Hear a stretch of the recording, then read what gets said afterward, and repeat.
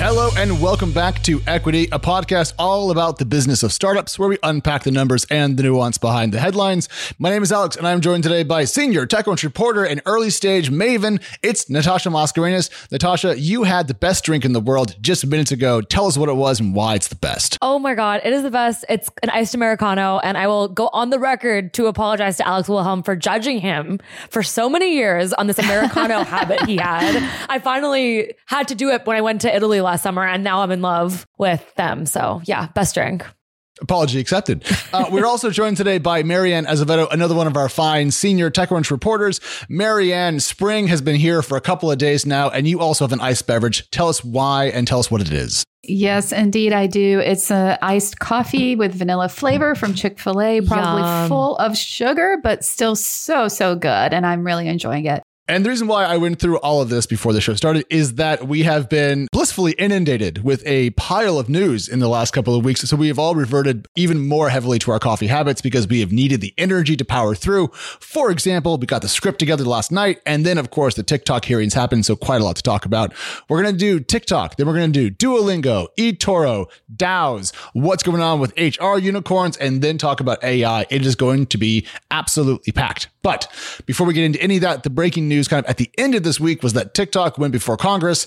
And Natasha, 150 million Americans now use TikTok. I was shocked by that number. I'm curious if you were as surprised by the growth in the app as I was. Oh my gosh. I'm not surprised in the way that it has also politicized our country and the world. Like, it has to be used by such a massive force to make this big of a splash. Like, if you go to our homepage right now, which I realize we're doing a lot these days on the pod. Read techcrunch.com. And that's the story, though, to pay attention to. And none of us are TikTok reporters. So I'm not going to pretend like I know what TikTok CEO is going to say. But I will say that, like, the big questions ahead are around user data. And is it going to be banned ever? You know, so many criticisms, mostly around national security, but also, I mean, young users' mental health as well. So I think it's kind of like this. I deleted TikTok, but not because of these reasons, because it was addicting.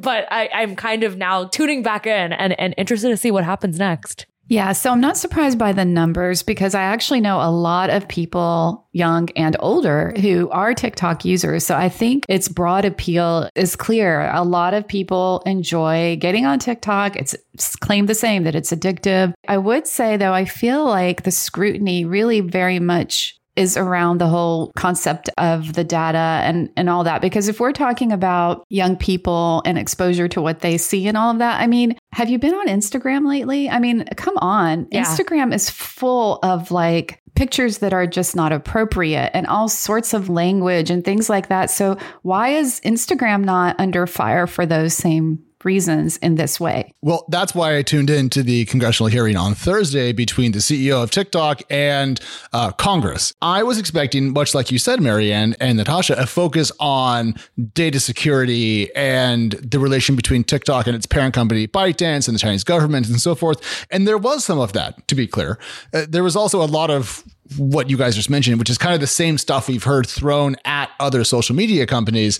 And to me, it almost felt a little bit distracting. Like, sure, we should talk about Section 230 in the American legal code, but that's standard social media fare. Whereas it seems that the geopolitical question here is more about how do we deal with apps owned by foreign companies that are party to governments that are authoritarian and have different views on data privacy.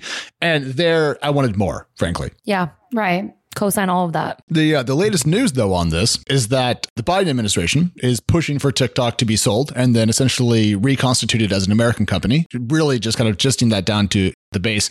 And the Chinese government is saying no to that. Wow. And yeah, well, if the vibe is either it's sold or it's banned and the Chinese government says it can't be sold, well, then I think we're going to get to a ban. That's where this looks like it's leading. We'll have a lot more reporting on the site about this as we learn more. But based on what we can read the news, that's where it looks like it's heading. Now, putting TikTok aside, because I'm still honestly not cool enough to really know why it's cool. Natasha, we're going to head back to your original domicile here at TechCrunch in the EdTech land. Yes. But this time with a musical twist. Yes. I mean, Duolingo compared to TikTok is a much less controversial company. You may and probably know about it through its language learning app, which has become super, synonymous in the ed tech and just like general human world as a fun app to use. But I broke a story this week about them working on a music app. And it didn't come as a super surprise to me because Duolingo's slowly been launching apps outside of just teaching you how to speak Spanish or insert one of its, dozens of languages here. Last year, it launched a math app, and now it's hiring people to work on a music app, which to me is just, so exciting. And I'm not going to like be annoyed at them for it. It just feels very non-controversial. I have nothing cynical to say other than it's nice to see people still try and gamify learning, even with EdTech's spotlight a little bit dimmer. What do you think? How did you break the story? Duolingo is one of like the 3 companies that I check their job listings religiously. And so I know we all have our companies that we are like kind of overly invested in, and that is one of them. So they're hiring like multiple roles to help with creating the music app. And we don't know, like as a result, we don't really know if it's going to teach you to read music, write music, learn instruments, but cute anyways. I love that's how you found out. Good sleuthing. Thank you. There are a lot of these little reporter tricks, like checking Form Ds to see who's raising a fund or who's filing new capital, checking job listings, looking at overall employee counts on LinkedIn. Yes. Using Diff Checker to track TOS changes. We all have our little tips and tricks ahead of the news cycle. But what took me by surprise, Natasha, when I was prepping for this part of the show was that I had forgotten that Duolingo was public because they haven't really been in the news much. Oh my God. That's true. I just pulled up their results and I was looking through these earlier, and Duolingo passed 100 million in Q4 revenue at the end of 2022. So they're big. That's putting them on a over $400 million per year run rate, and their share price is still above its IPO price. They're not a collapse post-IPO like we've seen. Yeah. Like really not typical these days of startups that have gone public in recent years to see them trading at a decent amount above where they first started out the gate with. To give them like one more pat on the back, they went public during like the edtech boom. So it was kind of this like, this fits into the narrative moment. But now that the narrative has changed and the fact that I believe they doubled their total revenue compared to last year, and more than doubled its paid subscriber base. And so I'm kind of just like, they were able to hold on to momentum. And I think there's still a lot of questions ahead on efficacy around their language learning app and blah, blah, blah. But I think they're moving definitely into more of a learning platform than like a language platform for maybe a good reason. I will say this though, because my daughter started taking music lessons recently. And so having some insight into that, and then also talking to other people who like said, oh, I just go onto YouTube and I learned how to play that way. Oh my God. Like, I'm just kind of curious, like where Duolingo is going to fit into this, like where there's people going onto YouTube and learning things for free. And then like people like my daughter who are paying for like private music lessons, like where will Duolingo's offering fit in? Will it be for like people who want a little more structure, but don't want to have to pay for private lessons or things like that? You know what I mean? Yeah. They're good questions.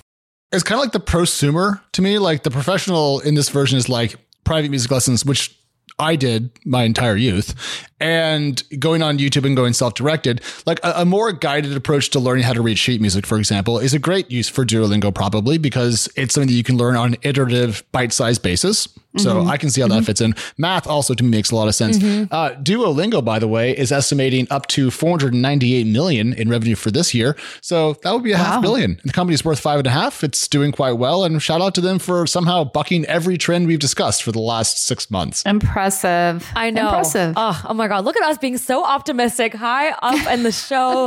We're going to take a quick turn though, because we're talking about a different topic now. Alex, what's your deal of the week this week? I'm going to shock you and surprise you, and I'm going to be positive about DAOs. Oh, I thought you were going to be negative and I was going to be positive. I was. That's what we discussed. But then you're all like, we're being optimistic, and I'm, spring is here, literally. So like, I'll be negative. Don't worry. To be clear, we don't set up a WWE style of positivity, negativity thing. We should. Maybe it'd be a better podcast. But we do kind of pick topics and then we discuss how we feel about them, and we set up the show notes in that way. Let's back up. Here's the story. Seed Club Ventures has put together a $25 million fund focused on DAOs, decentralized autonomous organizations, aka DAOs, if you pronounce the acronym out. And the company said that their thesis is really built around shifting Web2 created platforms like YouTube towards a more Web3 creator economy where ownership is shared by the actual community underpinning the product. Now, from a high level, I love that. because I'm a big fan of more democratic systems. I'm a fan of more democratic corporate governance. I'm in favor of this. My beef, going back to what I was originally going to say, is that do we need a DAO to do this? Because DAOs are often associated with governance tokens, and governance tokens come with security risks that are inherent to current Web3 platforms. And so, Natasha, to me, the thrust is good. I'm just not sold on the conveyance mechanism for better governance. I would agree with that. Like, I think that is the question for DAOs, because they unfortunately were part of the crypto boom. And then I think that added a lot of like tourist DAOs into the sector that created trust issues with if everything that is a DAO needs to be one. Like, can it just be a community? Does it need to be something that's more financialized? So yeah, I think there was some sort of like reset that needed to happen. I think the timing is why I'm bullish. Like the fact that it's launching now, I messaged Jackie, who wrote the piece, for the bull argument, and I can quote her because listen to Chain Reaction and read her newsletter. But she said that prominent crypto VCs, family offices, traditional VCs are all seeing it as a legitimate sector. Even if everyone's not talking about it, people are still quietly investing, and that in and of itself is important. All right, Marianne. Yeah, I mean, that's great. Jackie's right. Not to take away from that. I still am skeptical, though, a little bit about the idea of DAOs. And I think that's just because I think people fight a lot and things change. And so just because you may come to one agreement collectively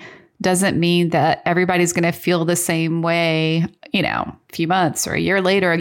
I just have my doubts about the sustainability of these type of organizations long term, because just human nature, right? I mean, people change, they get pissed at each other, things like that happen. And then what do you do? So you have your doubts about DAOs because they operate a little bit more like HOAs. Oh my God. That's the headline. Oh my God. That was like so bad. It was good, Alex. So Teresa, our fine producer who keeps the show on the rails, just wrote in the chat, groan. My point is, terrible puns aside, that you're arguing that essentially when you bring together people who share an interest or a care, like you see in an HOA, often what you end up with is fractious infighting versus democratic bliss. Yes. That's very true. But I will say that the optimism that Jackie pointed out via Natasha is still bubbling along, but there's kind of a weird imbalance in the market that I wanted to pull out. So in Jackie's piece, one of the folks from Seed Club Ventures said that, and quote, "This might be controversial, but I would say we have too many DAO tools and more companies building tools than governable DAOs." And this reminds me a little bit of like the old joke that there were more creator economy startups than creators using the tools. Yeah. And so I wonder if everyone's like, look, we're going to build the infrastructure for the future because that's where the money is. Yeah. And then we ended up with lots of roads and very few cars on them. Right. It's kind of like in terms of like a risk scale, it's probably like DAOs, the most risky to start if you're trying to make money. Then number 2, like the tooling. And then number 3 is this venture fund that just backs things that maybe have the chance. So I feel like maybe out of all 3 of those buckets in the DAO world, this fund feels the most clear of a play. Do you agree with that assessment? I like your hierarchy of financialization there. I guess I would just say trying to pick which is the least risky of that particular cohort is tough just because we're so on the speculative edge of technology and governance. But to be clear, though, in a sense, that's actually a bullish take because that's where we want venture and startups to be. We want them to be out there pushing the envelope and kind of opening new areas for the future. What I want to see is a DAO that is not a gimmick, that has a large material world impact as like a proof point. Like SaaS became big because Salesforce showed you could do it. On-demand pricing became big because Twilio proved you can make billions doing it. Where's the DAO that changes minds? But we need to move on. Marianne, if you rewind the clock, Robinhood was this big deal. Everyone was like, oh my gosh, consumer trading, woo. And there were other companies also in the mix, including eToro. eToro, yeah. So eToro was in the news again this week. It was an interesting deal. So they told me that they secured $250 million at a $3.5 billion valuation. So it was not nearly as straightforward as one might think. As we got into the details of this financing, it was not a typical equity round. They actually raised the money through something called an advanced investment agreement. This is why I love my job. I'm always learning, right? I'm always learning. So we learned that an AIA is an agreement where an investor, or investors in this case, pay in advance for shares that will be allocated at a later date, sometimes at a discount. So eToro was one of the companies that was going to go public via SPAC. February 2021. And it was initially planned to be valued with a valuation, was $10.4 billion. So at the time, they signed this agreement with their investors saying that if it did not end up going public via SPAC and did not raise any additional funding rounds, then these investors would put this money into the company, which is $250 million. So it's not like they just raised it now out of nowhere. This was an agreement signed 2 years ago that's just kind of coming to fruition. Does that make sense? Okay, I want to break this out in startup terms. So we're all familiar with SAFEs, which are simple agreements for future equity. And in those, capital is given to the startup now, and then it's converted to stock or equity later on. And there's often a discount or a cap. So there's ways to kind of control the future valuation at which the dollars are converted to equity. In this case, though, Marianne, the money is actually dispersed later, in this case now, and at a potential discount. But given that the SPAC didn't happen, it's not really at a discount to that. It's just kind of, it works now like a de novo funding round, even though it was agreed upon back in the day. Right. And so it's also notable that eToro didn't have a great year last year. So 49% decline in commissions, which is pretty much revenue. Pretty big. And so basically its commissions totaled almost exactly the amount of revenue it generated in 2020. Okay. So like it went up, way up, and then down again. And what drove the kind of boom bust cycle in 2021 versus 2022 revenues there? There was a lot of crypto activity in 2021. So when that died down last year, the company took a hit. However, they claim that they're still profitable, which is very interesting as well. On the profitability front, it's very interesting because we went back through their SPAC deck, which they put together back when they were looking to go public in a consummation deal at about a $10.4 billion valuation. And they had a lot of history of, I think it was adjusted EBITDA profitability, maybe just EBITDA, I forget which. And the company, does have more historical profitability than most, which I think is underpinning this valuation that it managed to secure. My question is, could it have raised this amount of money, this valuation, if it had to go out and didn't have this prior agreement in place or not? And no matter how you slice it, they need to get back to growth, profitability aside, to kind of grow back into this valuation mark. So I'm very curious about the company, but we've also seen Robinhood, Coinbase, and other companies that depend on commission-based trading, especially in the crypto sector, see revenue declines. Right. As a side note, I feel like this is like my new bar for writing about a funding round. It doesn't need to be as complicated as an advanced investment agreement. But Marianne, just to gas you up, this story had everything in terms of tension, context, setbacks and crypto. And then it ended even with this like amazing kicker, which is like, don't worry, eToro didn't have to worry about SVB because it didn't have any material exposure. So I loved this piece. And I feel like this needs to be like the new standard for pitching us. You tell us all your drama, even if you don't want to. Yeah. If we're going to cover a funding round these days, there really needs to be like some interesting backstory to help us like really want to cover, right? We've got to have a little extra there to get our attention. And one way to get attention of us to make your funding round stand out is to raise $500 million in less than 24 hours. So Marianne, give us the top line here on the fine kids over at Rippling. Yeah. So, eToro's financing was agreed upon 2 years ago. And like the other extreme, Rippling, Connie wrote about this in a super story, like great storytelling, a $500 million raise on the part of Rippling, which is an HR tech company that's like sort of a fintech company too, because it provides payroll. And basically when SVB imploded, it was a huge problem for Rippling. Like the company felt like Parker Conrad, CEO, was kind of publicly freaking out on Twitter a bit because he did not know how they were going to help all their client companies pay their employees. So it was a huge issue. Connie detailed it in her story. They ended up having to liquidate $130 million in money market funds to help its customers fund their payrolls. And Marianne, this was money that they were giving to those companies for their payroll, or money they needed in order to function? That's a good question. I'm not 100% clear on that, but I think it was to meet payroll, just specifically for payroll. So a lot of money flows through these companies that pay payroll. I mean, I don't know each payroll unicorn's total throughput, if you will, but we're talking about billions of dollars. And because money kind of comes out of customer bank accounts and then into these companies and their accounts and then is sent out to employees, if the money gets frozen at any point in that, it gets very tricky. So Rippling didn't need cash to operate its business, although if all its cash had been in SVB, that was the same issue that every startup had that problem.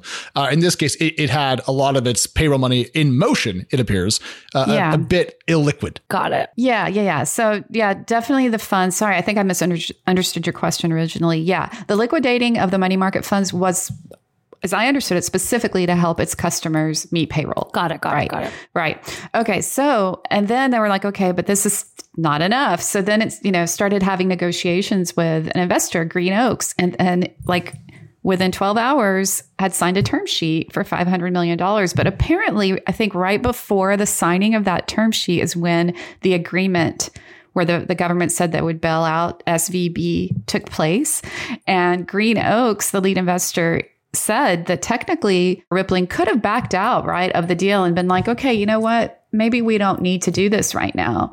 But the company didn't and went through. So the company went ahead and raised this large sum of money, $500 million, at the same valuation at which it raised its last round, which is $11.25 billion. So it was a flat round, but most importantly, a big cash infusion when it potentially could have really needed it.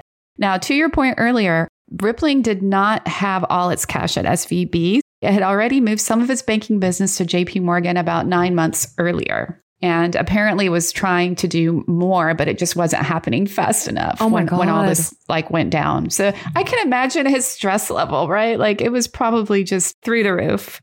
I mean, but then on the other side, I think about all the venture investors who were flexing their dry powder for the past 6 months. The fact that they were able to pull off something over a weekend is amazing. But also, I just think it says so much about the capital that has been locked up and why was it so true? I don't know. I feel like it very much is a statement in how much dry powder is on the market too. Yeah. I mean, not all dry powder is fake, it turns out. Yes. In Green Oaks, in this case, I mean, one of the standout notes on my notebook from this story was the fact that Green Oaks was able and willing to commit that much capital that quickly. Shout out. Okay.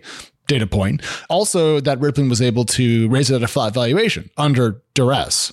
Right. Shout out to Rippling. That says a lot about its finances, which we don't have a lot of detail on. I don't actually know how big it is, but now I'm quadruply curious about that. And I'll also say that there were a couple other payroll companies that had rails through SVB that had this related issue. Hopefully in the future, everyone will learn and this, won't happen again. But what a shocking overall turn of events. I know we talked a lot about Rippling, but there is a broader question being asked of payroll companies. Alex, you looked at them from the perspective of the tech IPO market. Tell us what's going on there. Yeah, well, you guys know that I love a startup cluster and I love myself some pre-IPO companies. These are two of my absolute favorite things in our particular niche. And so when Velocity Global reached out and were like, hey, we're big, pay attention to us, we'll give you a bunch of numbers, I was like, I will take that phone call. I do love when companies are, and I'm speaking loosely here, gearing up for an eventual IPO and want to make sure that people who are going to cover the eventual IPO have spoken to the CEOs before there's a quiet period. Now, I am not saying that Velocity Global is about to file. I don't know. I would suspect within the next 18 months if I was guessing, but this felt like that. So I took the opportunity to chat with them. They're at more than 200 million ARR, growing 40% per year organically, and a history of profitability. And then I also looked at other companies in the space, Rippling, Deal, Gusto. There's actually a couple others as well that I should probably do kind of a second piece and look at. But the thing that shocked me was just how big they are. I mean, Marianne, you've covered Deal quite a lot, but I didn't realize that Deal nearly hit 300 million ARR at the end of last year. Gusto has added 50% to its customer base to 300,000 customers at the end of last year. Velocity Global, 200 million ARR. Rippling, question mark. But there is so much accumulated corporate value in these companies. I'm really excited about the eventual S1 parade. It's going to be a blast. Who's going to go first? I don't know, but your boy's hype. Oh my God. You've successfully made me hype too. Yeah, I feel like this is definitely a space where we've seen a lot going on, a lot of venture dollars being poured into as well, and just a lot of attention, I think, in part when the pandemic happened and just all this emphasis on paying people remotely and globally and all of that, just kind of put more attention on these companies. So I thought your story was fascinating, and it was a long time coming, to be honest. So I'm glad you wrote it. I felt a little silly when I was writing. I'm like, oh, I'm really behind. And to give everyone listening a perspective on how much money we're talking about in terms of not just value created at the startups, but like potential returns for their venture backers. As we said, Rippling reaffirmed its $11.25 billion valuation. Deal is worth, Marianne, $12 billion, I believe. Okay, so it was last worth around $12 billion. I have seen behind the scenes chatter that it is not necessarily valued at that amount right now. By secondary markets or by primary investment? I think secondary markets. Well, if we're going to start doing secondary prices, everyone's going to be worth $1.50 and a fill-up.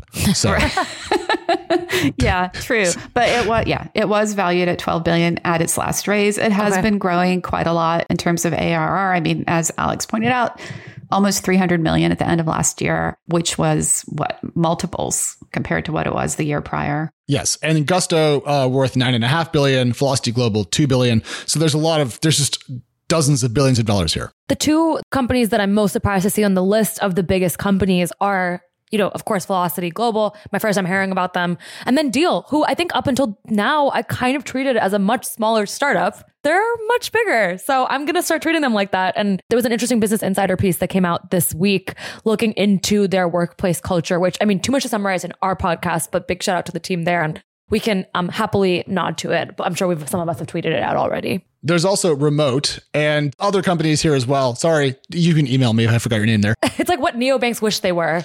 I feel like there's so many big companies. That's another good one. Why you gotta twist the knife like that? This was my shot of optimism. Oh, sorry. Here's Natasha just so nice. Forget your pinata. Whack.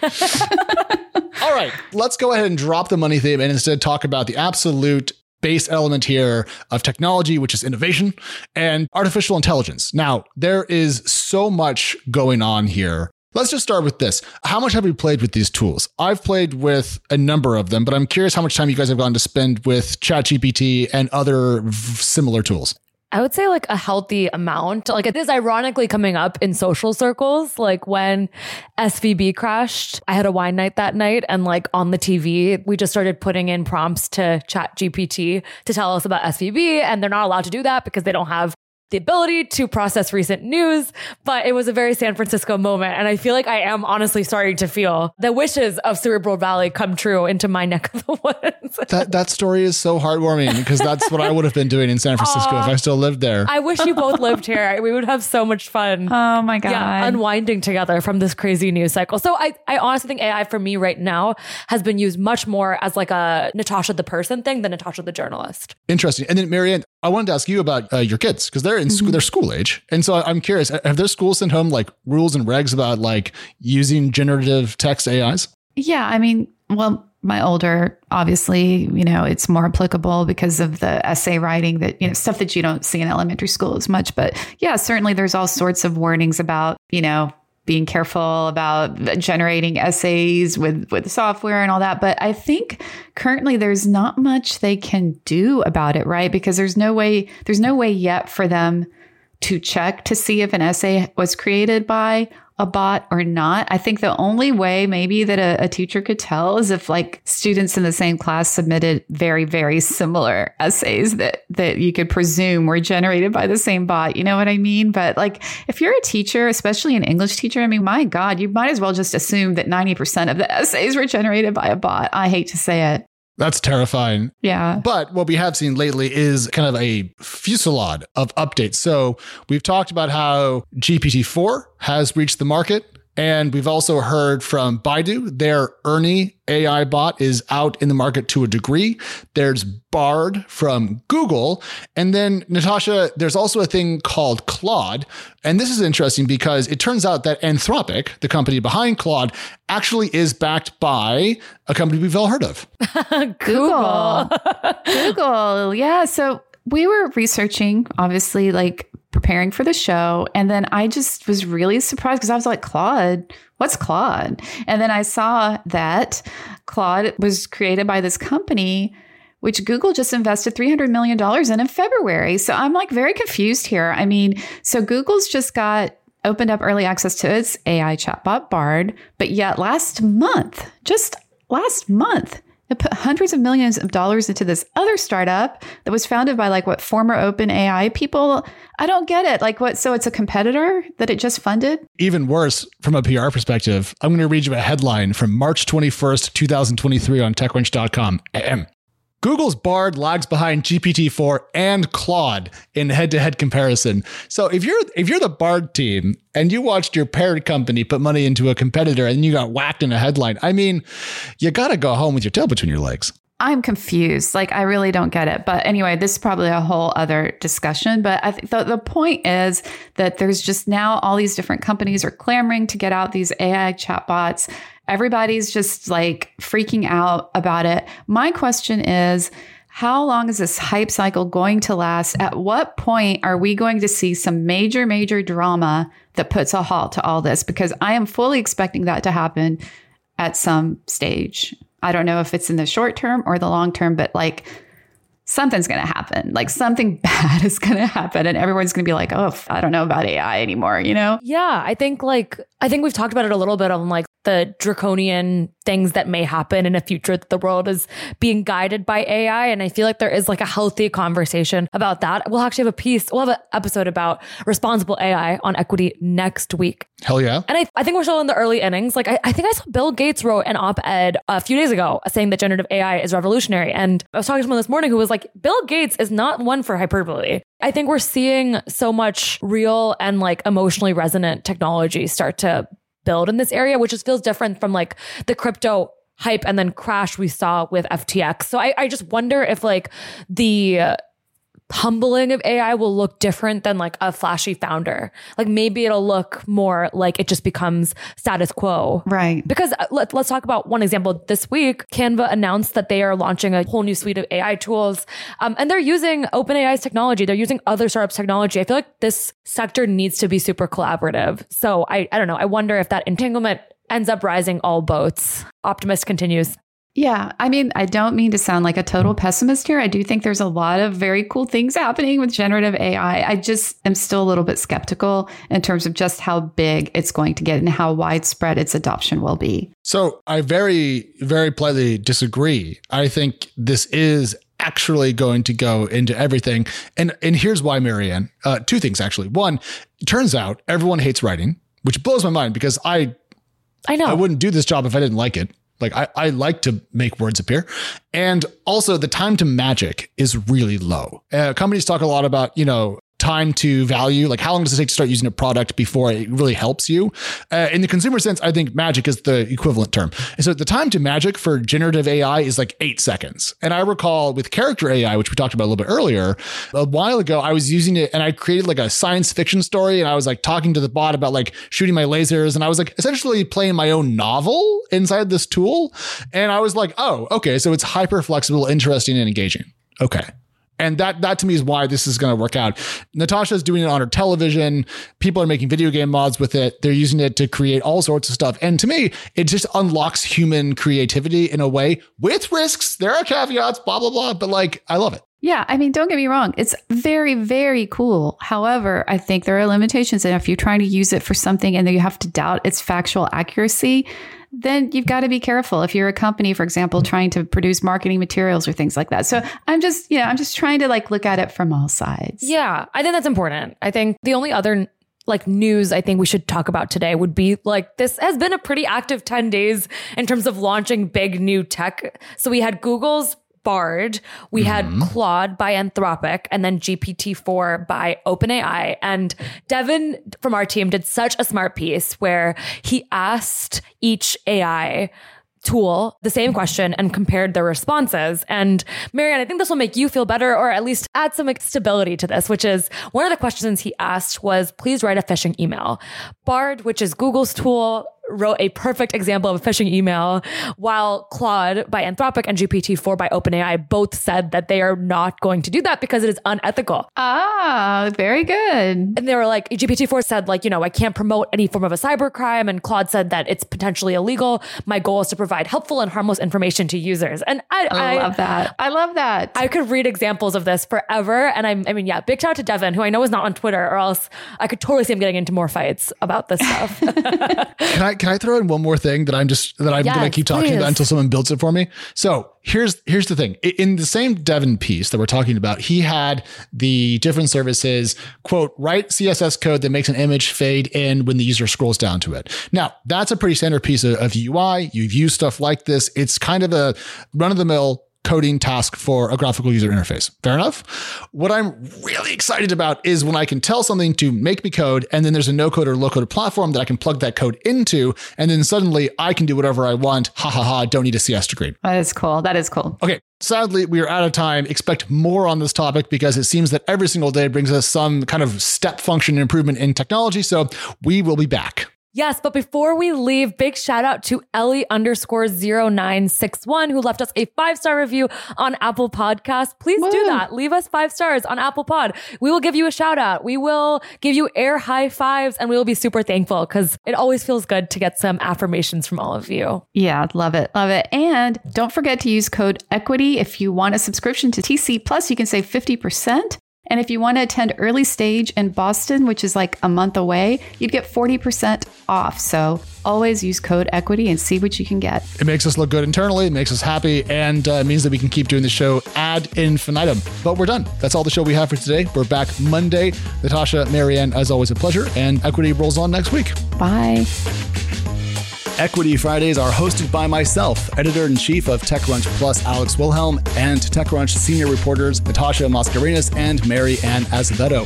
We're produced by Teresa Loconsola with editing by Kel Keller. Bryce Durbin is our illustrator. Alyssa Stringer leads audience development, and Henry Pickabet manages TechCrunch audio products. Thanks so much for listening, and we'll be back next week.